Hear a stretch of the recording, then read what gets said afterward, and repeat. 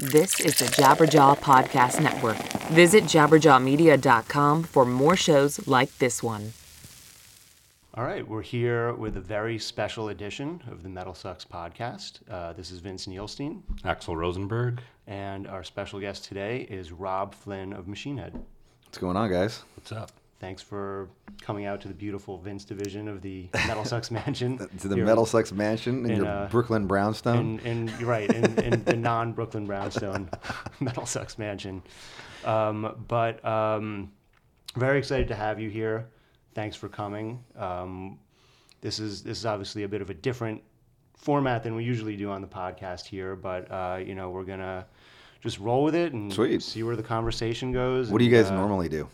Well, usually we have Pete and Brandon and Jocelyn. They host the show. They do a little news recap. It goes gotcha. 15, 20 minutes.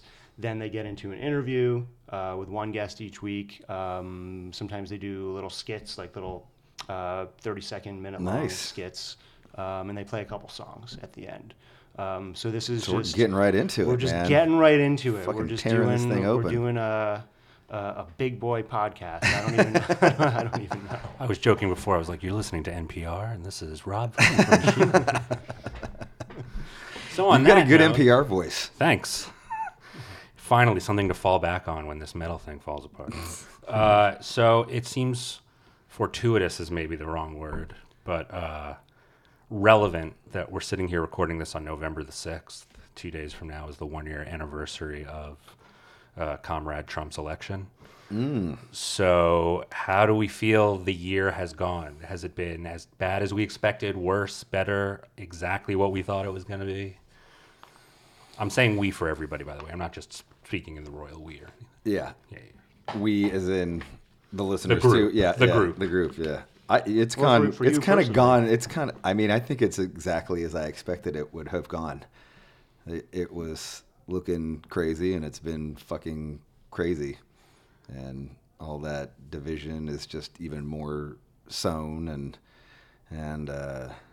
yeah, kind of fucked. Do you see it in your life out on the road, in the way that fans interact with you, in what you see online, just within your work? Well, you know what? I Machine haven't Head? been on the road since the election. Right. I've been off the road. We did 20 months, 283 shows on the last record, and then so when we got off the road, it was like, all right, let's take a fucking break here. So my experience has been pretty much solely just my experience at home. Do you feel like you live in a bubble? Do I feel like I live in a bubble? Yeah. Like Personally? like at home, like are you, isolated from quote unquote real America? Do I feel like I don't? I mean, Do you find yourself running into people with "Make America Great Again" hats? for sure. Yeah, absolutely. I mean, Yeah. there's lots of. I mean, my manager voted for Trump.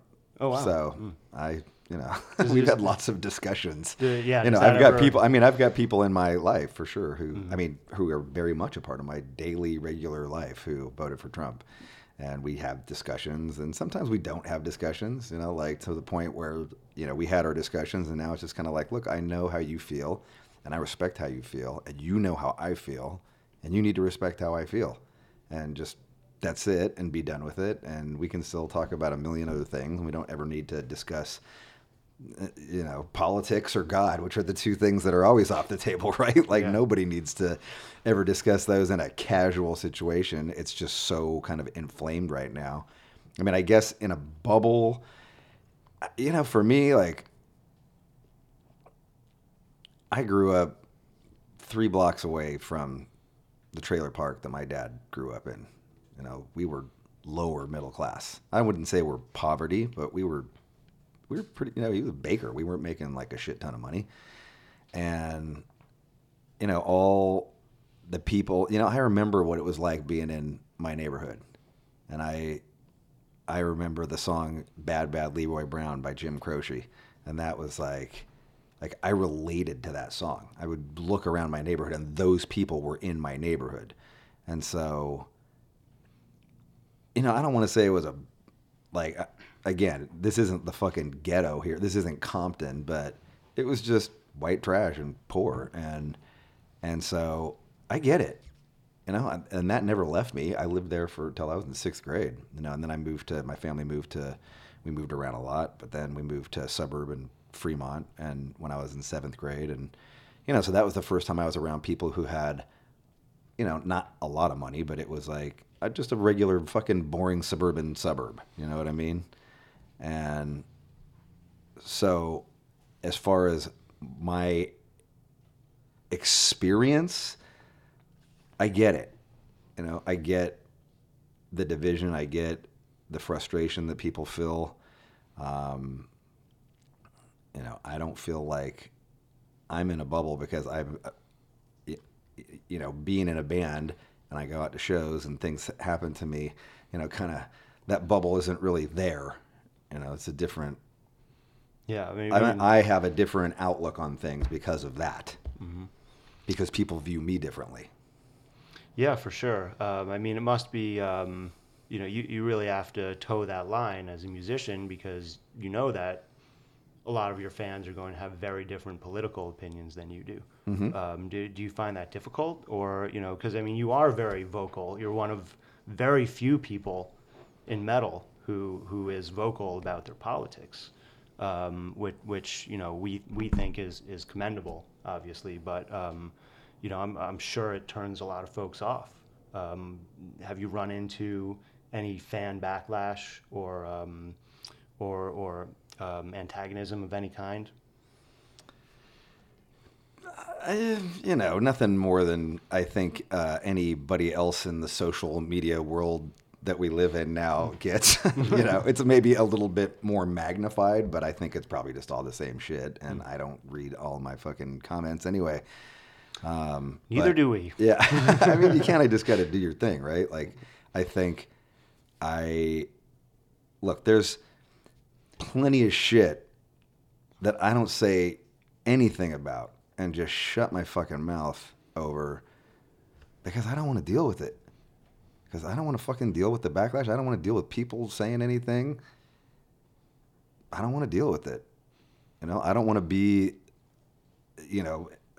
I've been on press tour now for 2 weeks, and every fucking interview, they're like, "You're the guy who stands up and says shit." Like, I don't want to be I don't want to be the guy who stands up and says shit. Like, I want to be the dude who gets up and starts fucking mosh pits and gets fucking ignorant and makes your head bang. Like, it, I don't right? Like you feel passionate about something and you feel inspired to write a journal entry. Yeah, and I do, or make a video, or just say what I say. Like, I do it, and a lot of times it's just literally like I just sit at the fucking computer and I just start typing.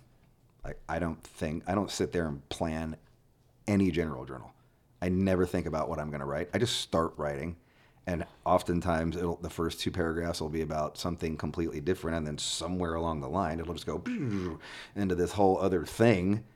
And sometimes it's political, and sometimes it's about sex, or sometimes it's about jerking off, or whatever. Like, it just goes, and then I go, I guess it's what this is about, and I post it. Mm-hmm. But at the same time, you have a platform. You know that people respect and look up to you. Sure. So you must have some awareness or desire to impact some kind of change. I don't look at it like that. I never said to myself, "Oh, I've got this platform, and I should whatever." Like, it's never like that to me. It's just if stream anything, of consciousness, that platform comes out. That platform makes me not double think. What's the word I'm looking for? Like, second guess. Hesitate. Yeah, second guess. That's double think.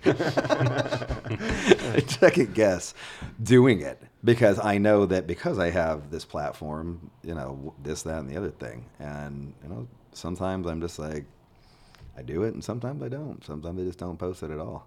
Yeah. So it really just comes down to a matter of what you're feeling in that moment. You feel inspired to me. It's to me, it's the same thing as music. Like, when I write a general journal, Like, it's just me being creative. It's just another creative outlet for me. And 9 times out of 10, I post them. And every 1 out of 10, I don't. Mm-hmm. Do you respect artists who choose to post them 0 out of 10 times? Say like, Metallica famously has a Non-political no stance, yeah. politics. Although they seem to in recent, with this, in recent times to be kind of abandoning that. You see Kirk Hammett getting pretty vocal, and Lars saying some things. But I think the politics within their band too are quite a bit different. So Yeah, that seems like a safe assumption. yeah. But in any case, I mean, look, if somebody, I don't think that if you don't want to speak up, don't speak up. You know what I mean? Like, if I have the ultimate respect, that's your choice. Now, you don't need to do what I do. Sometimes I think I don't need to do what I do, but you certainly don't. If you don't feel it, if there's another way you want to do it, or if there's no way you want to do it, don't do it. This is just how I choose to live my life. Yeah, it's difficult. It's something we struggle with, as writers, because we know we have the platform. And you do, and you have a really, like, I gotta say, I admire that about you guys. You guys have a fucking opinion, man, and you put it out there, and you're like, this is the way we feel, and dude, that's super commendable. That you have, A, you create content, B, you have a fucking super strong opinion, and you stick to it, and good on you. I'm sure you take a lot of shit for it. Oh yeah. No, never. Everyone's on board with us 100%. Yeah, right. But you must have known, for example, you were way out front on the Anselmo thing. You must have known that was going to get a strong reaction, positive or negative. So it was definitely discussed. For sure. I mean, like within the band, or oh yeah, yeah, for sure, for days. Yeah, we decided not to say no. We decided not to say anything right after it happened. Right. Phil, right, and I said nope. I'm not going to say anything. And we didn't. And then something else happened, and we decided not to say something again, and then something else happened, and we decided not to say something again, and then. Finally, I guess the non-apology was kind of like, oh, like, and then the silence for 48 hours or whatever. I was just like, maybe time to say something. Right. And granted, now I figured that there would be, more from that camp. I certainly didn't expect the massive, crazy, insane reaction that happened. Right. We had 1,000. I had 1,000 death threats. We had neo-Nazi groups threatening to disrupt the shows in Madrid, threatening to disrupt the shows in Leipzig, Germany, East Germany. You were on tour in Europe. I was on tour. My wife was having neo-Nazis call the house and threaten her and the kids, and it was fucking scary, man. It was really fucking insanely scary. Did you at any point get the authorities involved? I got Southern Poverty Law Center or whatever. I don't know if I'm saying that right. Yep. Yeah. Southern Law Poverty Center? Southern Poverty Law Center. Yeah, there you go. And to what extent did you get them involved? I explained to them everything that was going on, and they, it was, I didn't really get too far with it. They're kind of just like, look, dude, you're a public figure. That's it. The laws that normal people have don't apply to you. And that's true. I'm a public figure, slander or threats or whatever, until something physically happens to me. You have more rights than I do. Everybody in this room has more rights than I do. But because I'm a public figure, unless something physically happens to me, calling your house doesn't qualify for them? That doesn't qualify. That's fucking crazy. Yeah. I would think that would be a pretty big stepping over the line. Yeah. Wow. Calling the house. So it's basically just up to you if you want to say hire private security or something to make you and your wife and kids feel more secure. But there's the local municipalities are just not going to touch that at all. I mean, I got some buddies who were cops, and so they were looking out for me. Especially, when I was on tour, they were going by my house on a regular basis, which was awesome, and I appreciated it. But yeah, that was about it. Do you still get any fallout from that incident? Do you still get people threatening or posting online? Or For sure, posting online all the time. Every time I post something, I'm just like to the point where it's just like it's kind of funny now. Like I have if you can't laugh at your tragedy, sometimes it's the only way to make you feel good, right? Sometimes it is. It's like just, here we are laughing about it. So yeah. But yeah, we get that stuff too, obviously, and it's just like at a certain point, what can you say? You're just not gonna change people's minds. Yeah, and I know that, and it happens at shows a lot. That's mainly the only time, like metal shows. Whenever I go to metal shows, some group of dudes will scream out "white power" at me. Oh, while you're on the stage. While I'm just walking through the crowd. I'm at somebody else's show. Oh, I see. Yeah, I'm at somebody else's show, walking around through the audience. And so that's the only time when I'm kind of like, whoa, Wow. Keep my chin up. Just keep on going. I'm not going to engage it. Yeah, I'm not going to fucking engage it. Must not be to tempting. mention they're all fucking like huge, and 10 of them, and I'm fucking like, Wow. I can handle my own, but I'm not going to go. What am I going to say? Yeah. Sweet bro. Thanks. Yeah, there really is. There's nothing. What am I supposed to say? Yeah, that's interesting to hear though, because obviously I would expect it online, but in person, people at shows, that's kind of next level. Yeah, I had one time at a show, and I'm not going to say what band it was because I don't want to make it sound like the band draws that audience or whatever, but I was really drunk. I was hanging out with a bunch of my friends and backstage. I'm fucking hammered and doing shots, and I'm fucking lit. I'm wasted. I'm going out. I'm enjoying the show, and then a group of dudes came up behind me, and I was like, "Holy shit, man! I am so fucked up right now. I couldn't do anything. I couldn't even run away. I'm so fucking drunk." And it shook me. It shook me hard. It made me reevaluate. I can't do this in public. I can't be like this. I can't. This has to stop. This kind of getting hammered, and that's all it used to be. But the game's kind of changed now, and so now I just need to be aware of my wits and stuff. So if I go out to a show, I really won't drink. It's very responsible. But no, you're right. I don't necessarily want to not drink. I just don't drink. Well, that's probably the definition of responsibility. Yeah. Fucking responsibility. Yeah, I know.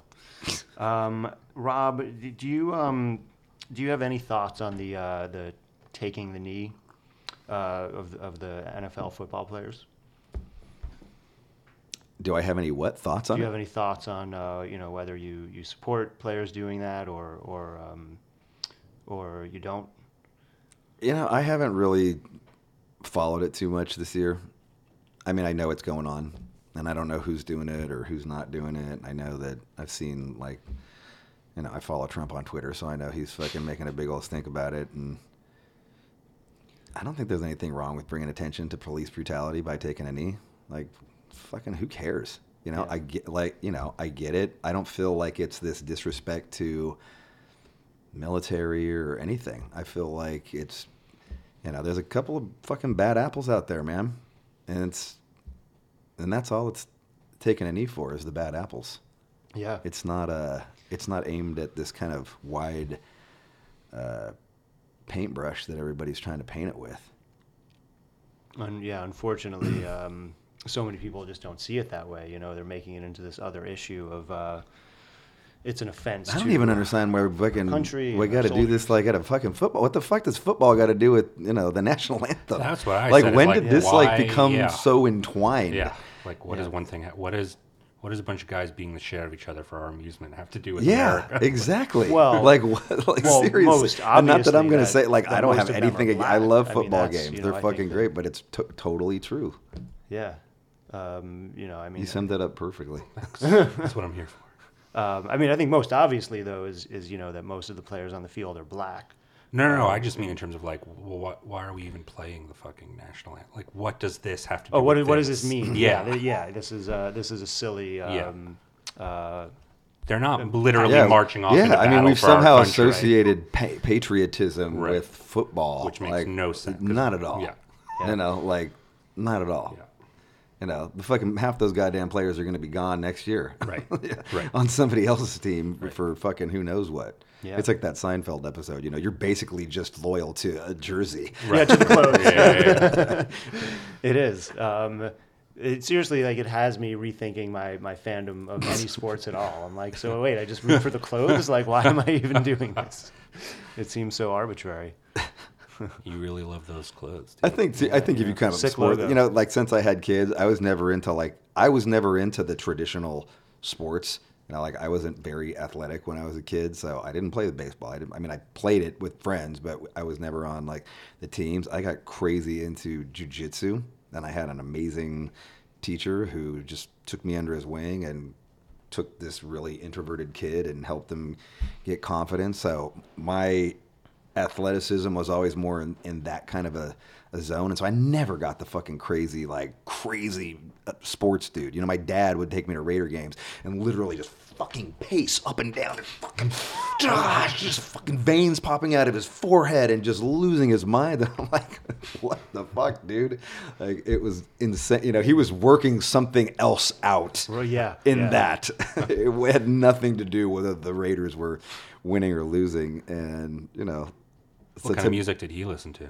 My dad? Yeah. He listened to just oldies. Okay. I grew up with him playing music from the 30s and 40s all the time. Like Boogie Woogie, Bugle Boy of Company C, and all that shit. Well, and there was my mom was aggression through music. What's that? He couldn't burn aggression through music. That's right. Yeah. He couldn't. Only Dad Machine Head. Yeah. He does now. Mm-hmm. Yeah. He'll get it out now at the Machine Head shows. Oh, my mom though had my mom was really into like old R&B and old soul though. So that was basically the music I grew up with, was like Chaka Khan, Commodores, Earth, Wind and Fire, shit like that. And then the early happy Beatles, but not the drugged out hippie Like Beatles. Pre-Revolver Beatles. Yes, exactly. So Help and I Want to Hold Your Hand and Love Me Do and all that. So that was, when I think of pop music, that's where my brain goes to. That and like Commodores.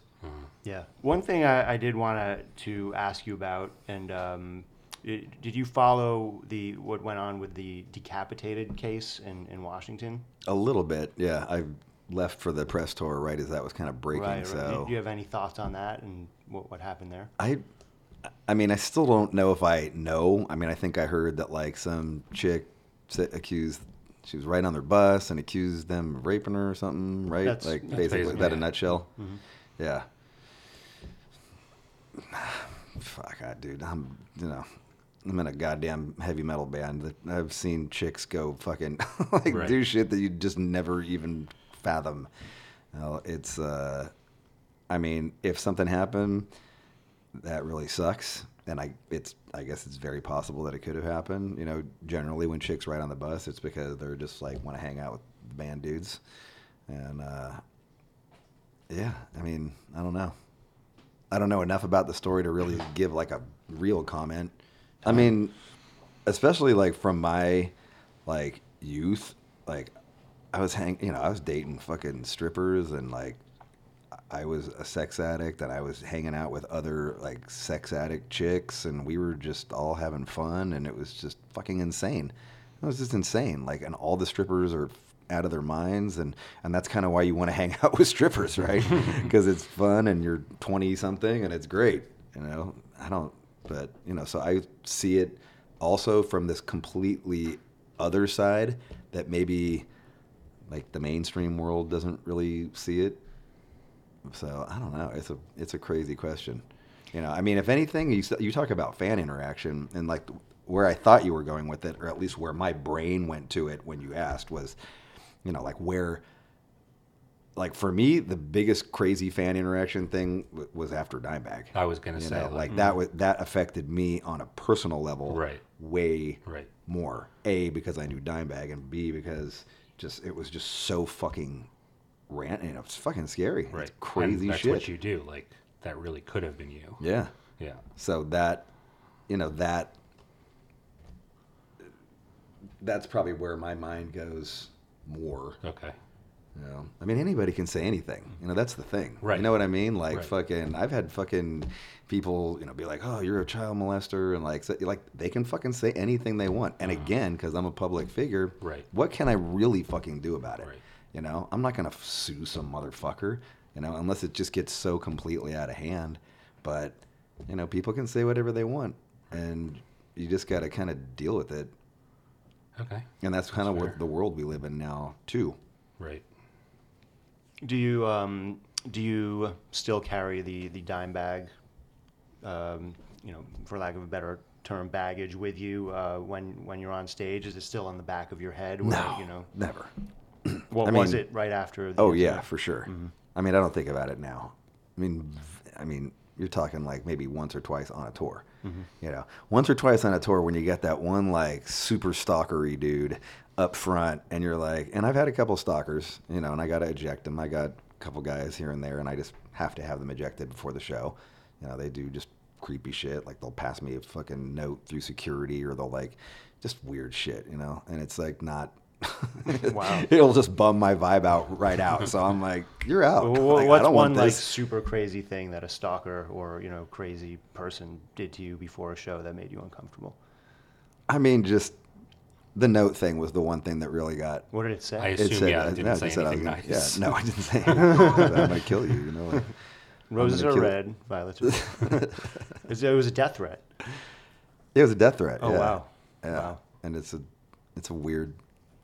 And you And saw he passed person. it to the security guard, and the security guard handed it to me at this kind of random moment, and I was like, oh, like I get, people do that all the time. They'll give me shirts or flowers or whatever, and I read it and I'm like, oh shit, and that I had a weird vibe about it the whole time anyway. The dude was just seriously straight up tripping on me up in the front row, and I was like, what is this dude's fucking deal? He's not headbanging, he's not singing, he's just fucking mad dogging me.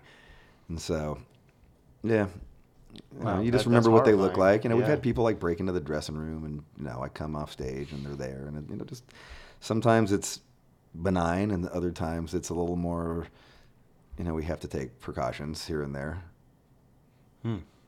Do you have? It's pretty rare. It's pretty rare. You know what I Yeah. mean? Like, our fans are fucking awesome, and most of them are they just want to fucking hang out with the band and drink fucking brown eyes.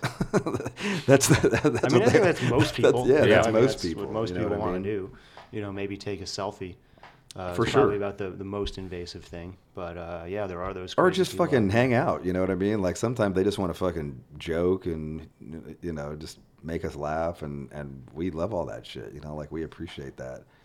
Spend some time or tell us a story about something, or like that's the shit that I think that's the shit that sticks with me more than anything. I never think of like you're asking me these questions, and so I'm thinking about it and talking about it, but I would never talk about it because it's never at the top of my mind. Mm-hmm. Like when I think about the head cases, like it's all just like super positive. Like 99.9999% of it is super insanely, really deep conversations, amazing conversations about life, shit like that. That's not anything in a negative context. How do you think the head cases are going to respond to the new album? Seeing as it's segue, seeing as it's a little bit different musically than what you guys have been doing the past 3, I guess, Four. right? Four records. I think they're Yeah. gonna like it, man. Mhm. I do. I've been telling them. I've been super straight up. You have. Like fucking back in August, I was like, it's different. It's I've been telling everybody, lower your expectations for the heaviness, and I feel that's an accurate assessment. That's my assessment of it. Right. That it's a very grooving, very melodic record. Probably the least thrashiest we've been in over a decade. And when I was sitting there trying to think of I knew I was going on press tour, and I'm like, what am I going to say about this record? Like, what can't, like, I can't say, like, bro, this is the fucking heaviest, like, we're crushed, you know, like, I can't say that. I couldn't say that. So I just said what my interpretation of it is, and I know it was a little shocking to people at first, and you know, lots of people are kind of like, but I feel like when the record drops, they'll appreciate that. They'll appreciate that I didn't try and, you know, I could tell anybody, I could make anybody believe right now that it's fucking Rain and Blood if I wanted to. Like, I don't, but I'm not going to, because it's not. And that would be absurd of me to try and present it that way. And I, you know, it's such a cliche to be fucking, it's the fucking heaviest ever, you know? And I just said, and you know, that's me. Like, I just don't fucking, there's not really my band tells me this, there's not really a filter between your brain and your mouth, you know? And that's what they love about me, and that's what they don't like about me at times. Was there a and when different I was approach? thinking about it, I was just like, that's true. You know, like fucking, I'm like rapping on some songs. Like, I can't be like, this is the heaviest ever. So Yeah, there was what was it? I think the fifth track, Third Rain, or Third beam, 3 beams, triple beam, Triple Beam. third beam. well, between the three of us, we found it. There was some rapping. Yeah, on there that is some one, rapping right? on that song. Right. Yeah. Right, but do I have the track right? You do. Yes. Third Beam. So, so Jim Beam, was there, like, do you think there are going to be fans that are like, oh, like, Machine Head's going back to the Burning Red, you know, like, whipping out that one photo they You always know, post? I've been saying this is the record that could have come after the Burning Red. That's what this record is to me. That's my interpretation of it. And for no reason in particular. We didn't, you know, everybody always thinks there's this big fucking plan, and we have a big meeting before we start writing. Go, this is what we're going to do, and this is how it's going to end up. And like, it's never like that. Like, I don't, like, maybe that's like that for somebody else, but it is just, it's fucking Beavis and Butthead in that Machine Head jam room. Like, it's just, that's cool.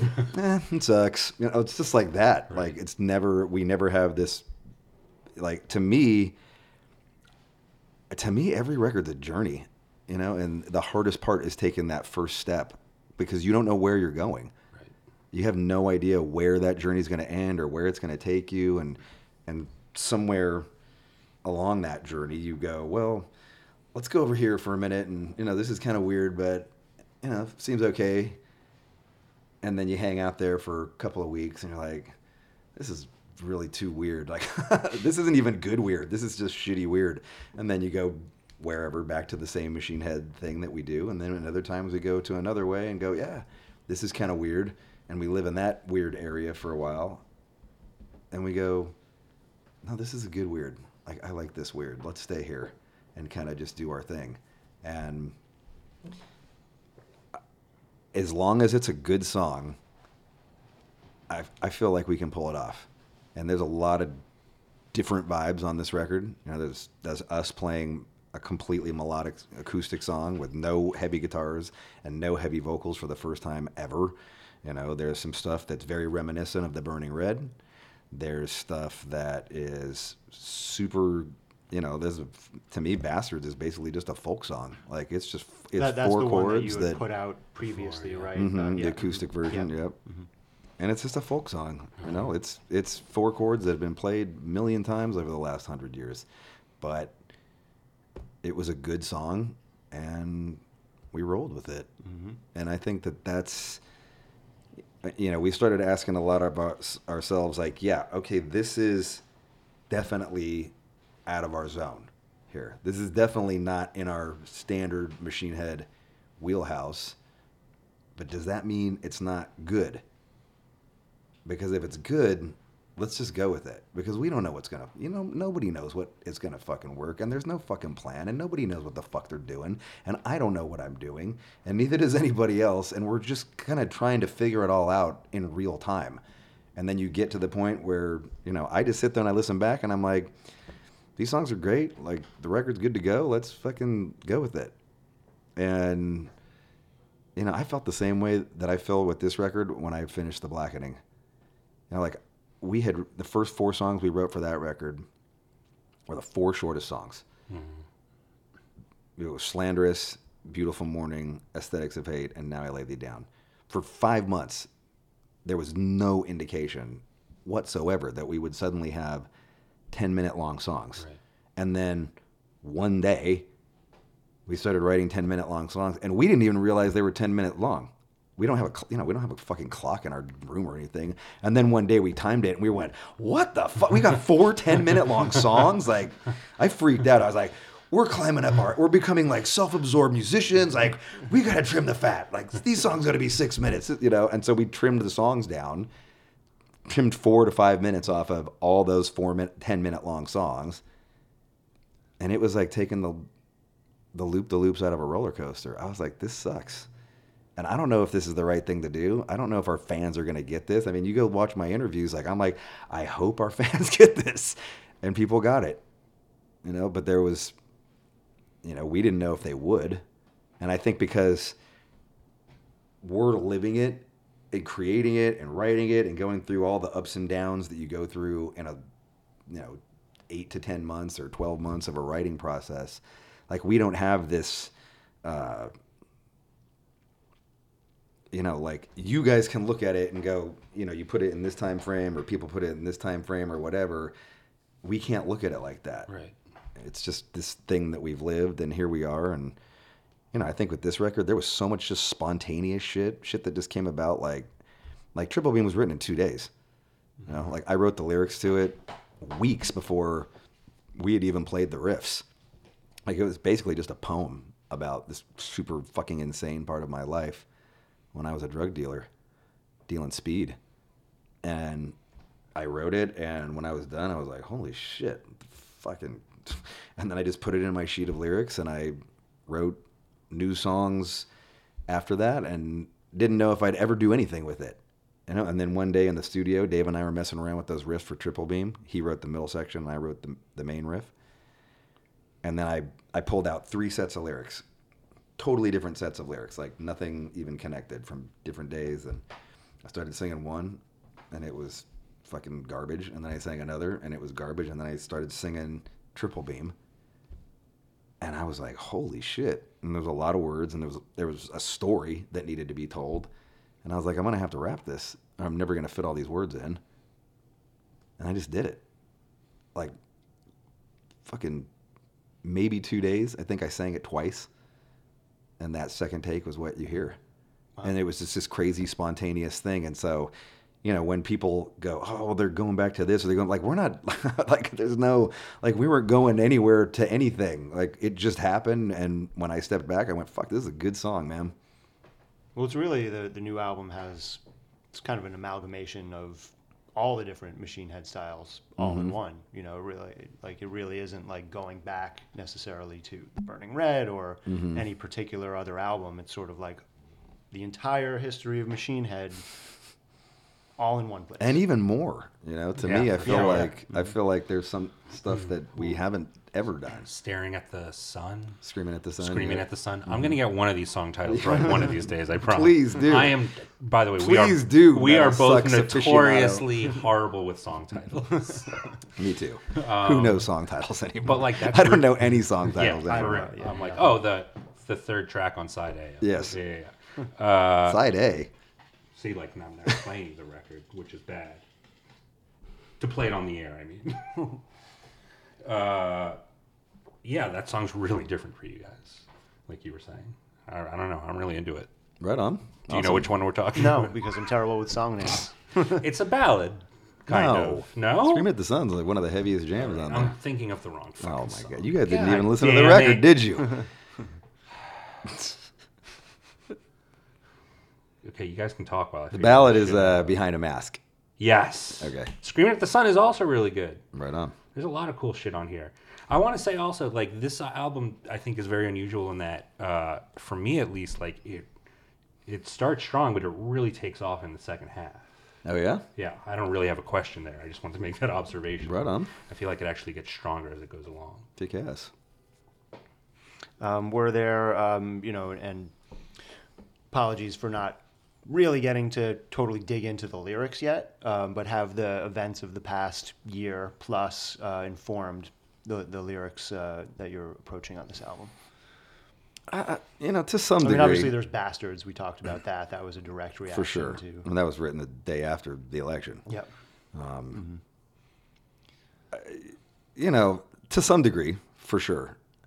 I don't want to make it sound like the whole record's just this big, super social, political thing either, because it really isn't. Well, there's there's a couple of songs. There is that element. A song like Volatile or a song like Bastards is definitely social, political, blunt, fucking coarse language.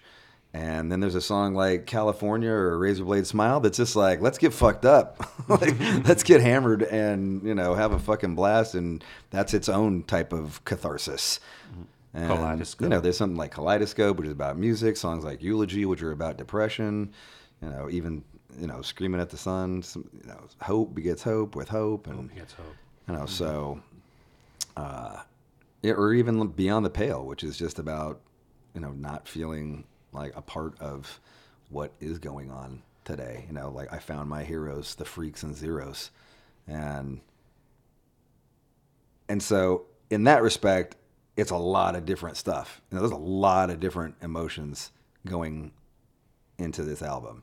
And that is one of the reasons we called it Catharsis, because there was just so many, a lot of, you look at maybe earlier Machine Head records when I was fucking 24 and full of just fucking piss and vinegar and rage. It's just all piss and vinegar and rage. There's, it's unrelenting. And with this, there was a lot of different shit that was being said. And I think you take all that and it adds up to a story, but yes, if you want to know about current events affecting this record, absolutely. I mean, I think current events affect every record. The Blackening was very much affected by current events, and this record's no different. I don't think that any artist worth their salt can't be affected. I think that one of the reasons that you become an artist and you make music or you paint or whatever is because you maybe feel things a little bit more than other people do, and you can take that and emote that into your music or emote that into your painting or whatever, acting or whatever you want to call it. So whenever people are like, shut up and play, you get that all the time. Shut up and play your guitar. It's like, fuck you. Fuck you. Like, I don't have the right to say something, but you do? Yeah, I completely agree. And I mean, even if you're not writing overtly political lyrics, how could current events not inspire you and not affect your art in some way? Yeah. I mean, there's one song on here, the opening track, that was, I mean, if art is a snapshot of somebody's headspace in that moment, which is what art is to me and music is to me. That song, that I wrote that song and recorded it on the day of the Charlottesville murders. And, it had been going on for 2 days. Friday and Saturday, we were in the studio watching, all this shit happen. And I remember I watched the video of that girl, Heather Meyer, getting run over by the car. And I was like, what the fuck is going on? Like, this is fucking insane. We've got fucking white supremacists marching and fucking murdering people. It seems like we're having a fucking white supremacist march every 2 weeks now. And I was really affected. And I went into the kitchen area of the studio and I just wrote lyrics for like 20 minutes. Just fucking vomited lyrics out. 20 minutes later, I went in and sang it. And 2 takes later, that song was done. And Wow. That's what you hear, just a fucking raw burst of fury and anger and frustration and confusion about what is going on. So the song, the music was written, it just didn't have lyrics. Yeah, the yet. music was already, that was the last song written, though, for the record. So, yeah. What is Hope Begets Hope about? I mean, obviously it's about hope begetting hope. But And more it's a cool way to sneak in a specifically- biblical word like begets. Yes. Well, it's interesting because, like, speaking about things that can be interpreted different ways, I actually did interpret that song kind of politically. but that's obviously just my psychology hearing the phrase "hope begets hope" and thinking like, "Fuck sure. yeah, we can do this." So Yeah, definitely. Okay. That's in there. is it about something more specific to you? You don't have to answer this, by the way. I guess I don't want to ruin anybody's. It's a mystery. I don't want to. You know what? That song to me was, there was a time when.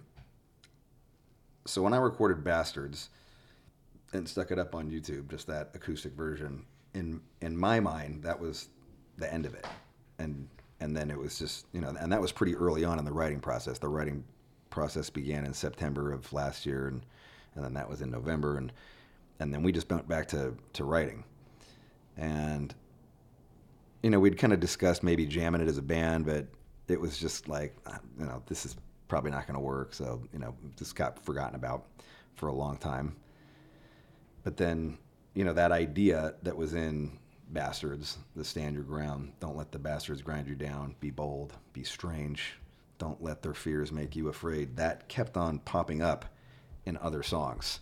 That popped up in Hope Begets Hope, popped up in Catharsis, it popped up in Eulogy, popped up, and it just became this thread that weaved its way through the album lyrically. And even though that song hadn't been recorded as a band, it was just this thing. And so that was actually recorded pretty late into the album, the Bastards band version. And, it tied in, that's the next song, is Hope Begets Hope. Right. Kind of reaffirming the stand your ground idea.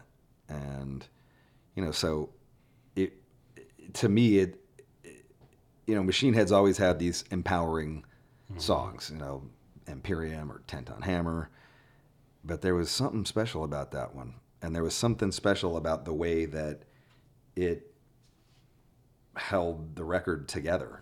And, to me, when I look at a record, it's every record we make is a movie. Like, I hear it a movie, I see it as a movie. Like, it's got to have the killer fucking opening scene. It's got to go through the peaks and valleys, and it ends on a, Luke, I'm your father, or it ends with, a tragedy or victory or whatever. And this was just a piece, it was such an important piece to the story of this album, this very cinematic album that we've made, that we had to incorporate it because it tied everything together. Right. Cool. So you've got a tour coming up here, another evening with. What was the experience like on the first evening with? Did you dig it? Did you miss having opening bands? I guess that question sort of answers itself since you're doing it again. But what can you tell us about the evening with experience that was different from the way you've done it before? We loved it, man. We had gotten into this routine where, for a long time there, I want to say like Supercharger, Burning Red, like all the way out to like Through the Ashes, we were headlining, and taking opening bands, but we were just headlining. So we were never supporting anybody. Nobody wanted to take us out, basically. So we just went out and headlined, and like, this is what we do. Okay, fine. Nobody wants to take us out, fucking headline. And in general, most of our fans hate our opening. And it doesn't matter who we bring out with us; they just don't like the opening band. We took out Bring Me the Horizon, who were killing it. I thought it was a no-brainer. They were throwing fucking garbage cans at them on stage, and we were like, Jesus Christ! Like, I don't know what you want, but They want to see you. yeah. And and then we had gotten into festivals, and there just came a point with the festival thing. Not so, to a large degree over in Europe, but really over here where we're doing, a half an hour slot, and we're playing 4, sometimes 5 songs. And it's to a lot of people who don't really care. And I just got fucking super burnt out on it. I really just started to hate playing festivals. I hated being on stage. I hated looking onto a fucking audience. Like, I was just fucking glaring at a fucking audience, staring at them and just being like, fuck every one of you. And I remember the last 3 festivals we did over in Europe, and it's not so much to hear, but if you're doing festivals in one continent, you have to do them everywhere, right? Because that's just the way it is. And it was freezing every day. It's 40, 45 degrees, pissing down fucking rain. First day, freezing, pissing down rain. Second day, freezing, pissing down rain. The third day. And I'm just drenched in fucking ice cold rainwater. The fucking tarp on the stage is fucking ripped, and now water's just pouring into my fucking amp, and fucking it's farting out on me, and I'm just like looking out, and everybody's freezing in their fucking rain parkas, and then the rain comes, and everybody runs to the tents, and they're standing in 1.5 feet of mud, and I'm like, this sucks. Like, when did this become fucking metal? Like, when did this become a thing? Like, this is like supposed to be good, and yeah, the payday's good, but that's it. And I was like, I mean, most importantly, I felt no connection with the audience. Like, it could have been fucking anybody up there. Mm-hmm. It could have been fucking anybody up there going, hey, everybody can do the circle pit around the fucking soundboard now. And I was like, this ain't why I started doing this. You know, like, we're in this fucking weird thing now where, like, metal is like heavy metal buffet, and it's 160 fucking... You know, when I started doing festivals back in 1994, we did Donington, Monsters of Rock, 8 bands. Really? One stage. Wow. One stage, one day. Mm-hmm. You know, and it was fucking packed, 70,000 people. You know, it was, you know... And back then, I think a good festival play could be a game changer for your band, where you'd draw more people, you'd make people more aware of you, maybe sell more records. And maybe that's the case now. Maybe you can still do that. Maybe some band can do that, but we can't do that. Machine Head can't do that. And what worked for us 15 years ago or 10 years ago or 5 years ago isn't necessarily going to work for us now. And probably isn't going to work for us now. And we had to take a long, hard look at the way we do things with our band, with where we're at 9 albums into our career at 50 years old. You know, everybody in the band other than, you know, Jared, who's, you know, 30. And, you know, great because of that. And go like, hey, like, is this working for us? Like, is this working for us? Are we selling more records? No. Are we drawing more people? No. In fact, we're drawing less. Are we selling more merch? No. Well, but it's a good payday, and it's what we've done for all this time. But, you know, is that what's best for us? And so we decided to change, and a lot of people tried to talk us out of this evening with thing. They're like, only fucking jam bands, like hippie bands do this. You're not a hippie band. Hippie bands in Dream Theater. Yeah.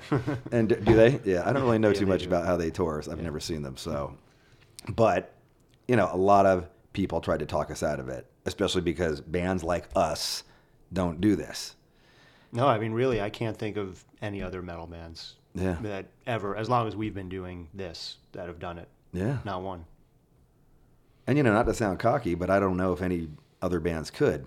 And I say that not trying to be arrogant, but I say that because the one thing that we've always had even though we're a metal band, is we've always had these mellow moments on a record. You know, I think Amon and Marth did it once. Yeah. So one other band. It was like a special anniversary. Yeah. Right. Yes. Right. Yeah. Yes. That's right. Yeah.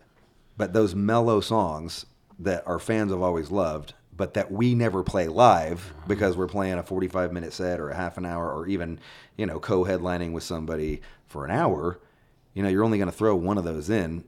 And doing that with the Evening With allows us to put in a song like The Burning Red or a Descend the Shades of Night or a Sail into the Black or a Darkness Within or a I'm Your God Now, going back to the first record, or a, you know, any, like, you can think of all those times, and that gives that 3 hour, 2.5 to 3 hours, it gives everybody a breather. It gives the fans a breather. It gives us a breather. And that's what makes it killer. And then, you know, I think in a lot of ways, man, the Evening With tour is what helped shape this record. I mean, we didn't play From This Day for a good decade. You know, Dave, our drummer, was really against it. He's like, oh, everybody hates that song, and just like whatever, you know, got whatever backlash. You know, when we first started, we were incorporating these rap elements into, you know, our first early stuff, very, aggressively incorporating rap. And they're, I mean, I always bring this up, and I said this a bunch of times, but I never got how people didn't see that rap element. In the Davidian video, I'm rocking cornrows, and we're walking around Oakland with fucking pit bulls. Like, it's a rap video, like, that's all it was. We were emulating a rap video. And then we covered Colors on the second album, the Color Ice-T by Colors by Ice-T. And so, we started playing From This Day, and it was just like a straight up fucking smash. And then we started playing out Crashing Around You, and it was a straight up smash. And we were like, I thought you guys hated these songs. That's what everybody's constantly telling us. And we always played Bulldozer, and Bulldozer always went over great off of Supercharger, the record that apparently all of our fans left us on. But we play that song, and people would lose their fucking minds. And we were like, you know what, man? Like, we just got to kind of trust our gut on this and just do our thing. And, if it doesn't jive with what everybody else is doing, that's cool. But the head cases love it. We love it. Like, mixing up the sets and playing songs. We started, especially towards the end, we got really into mixing up the sets, and we had these rotating slots all the time, and we were putting in songs that, songs we hadn't played 10, 15 years. And it was just, as a musician, super inspiring. It was super refreshing. It totally reinvigorated our live show. It just made it a lot more enjoyable. And we were like let's just get, and the thing that's crazy about it to me is that this is weird. When Bruce Springsteen comes to town, it's not like anybody goes, hey, who's the 5 bands opening for Springsteen tonight? Like, right. Nobody fucking cares. When U2 comes to town, Stones, whoever, it's always in this. I just saw Paul McCartney. No fucking opening bands. He played for 3 hours. And guess what? It was fucking amazing. Like, incredible songs, Beatles and Wings and solo stuff. And just, it was everything I wanted. I wouldn't have wanted an opening band on there, but somehow, like, metal's got into this, like, you got to have an opening band, right, or 10. Well, that's the thing I see, is like, and like, I don't agree with this, but, like people saying, they should take out opening bands because they need to support the ecosystem in which, like, bands get exposure to their audience and whatever, and like, I think you guys have certainly earned the ability to just skip that. We're supporting the ecosystem.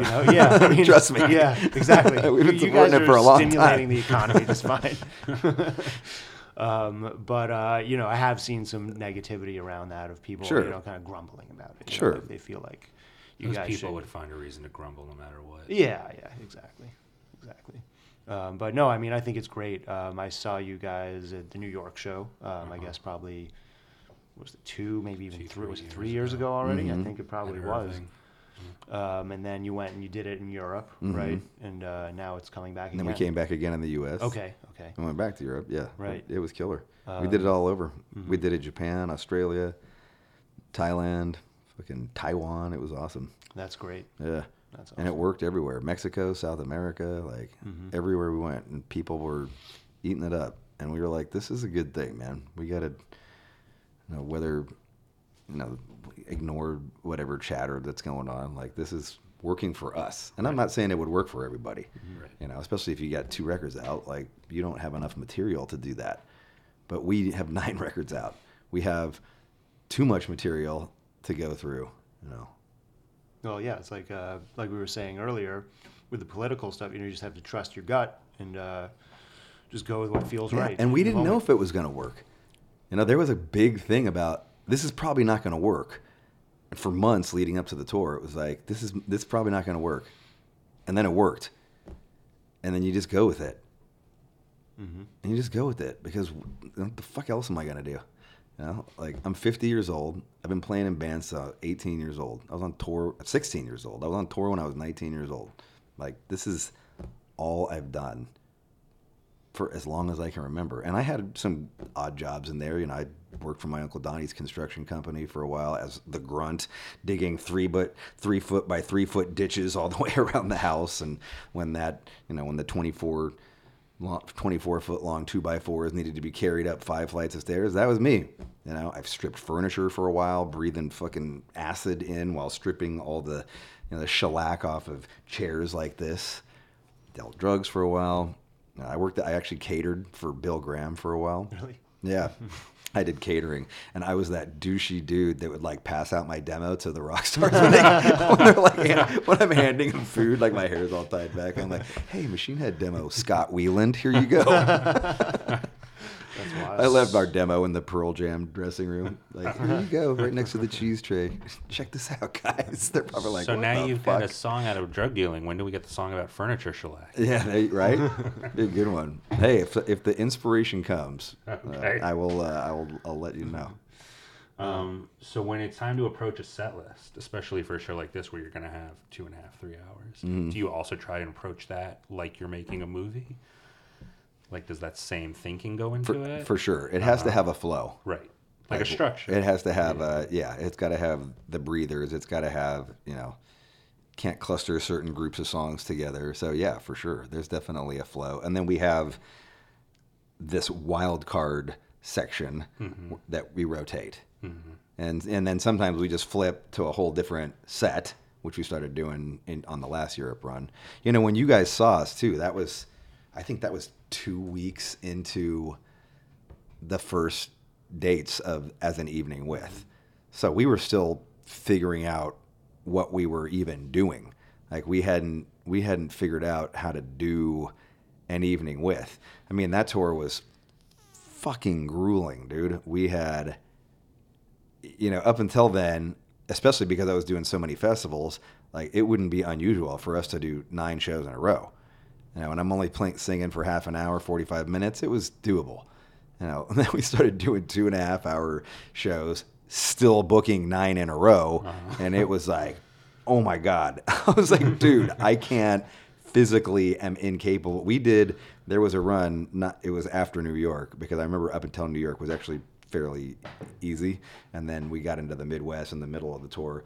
We did 9 in a row, day off, 5 days in a row.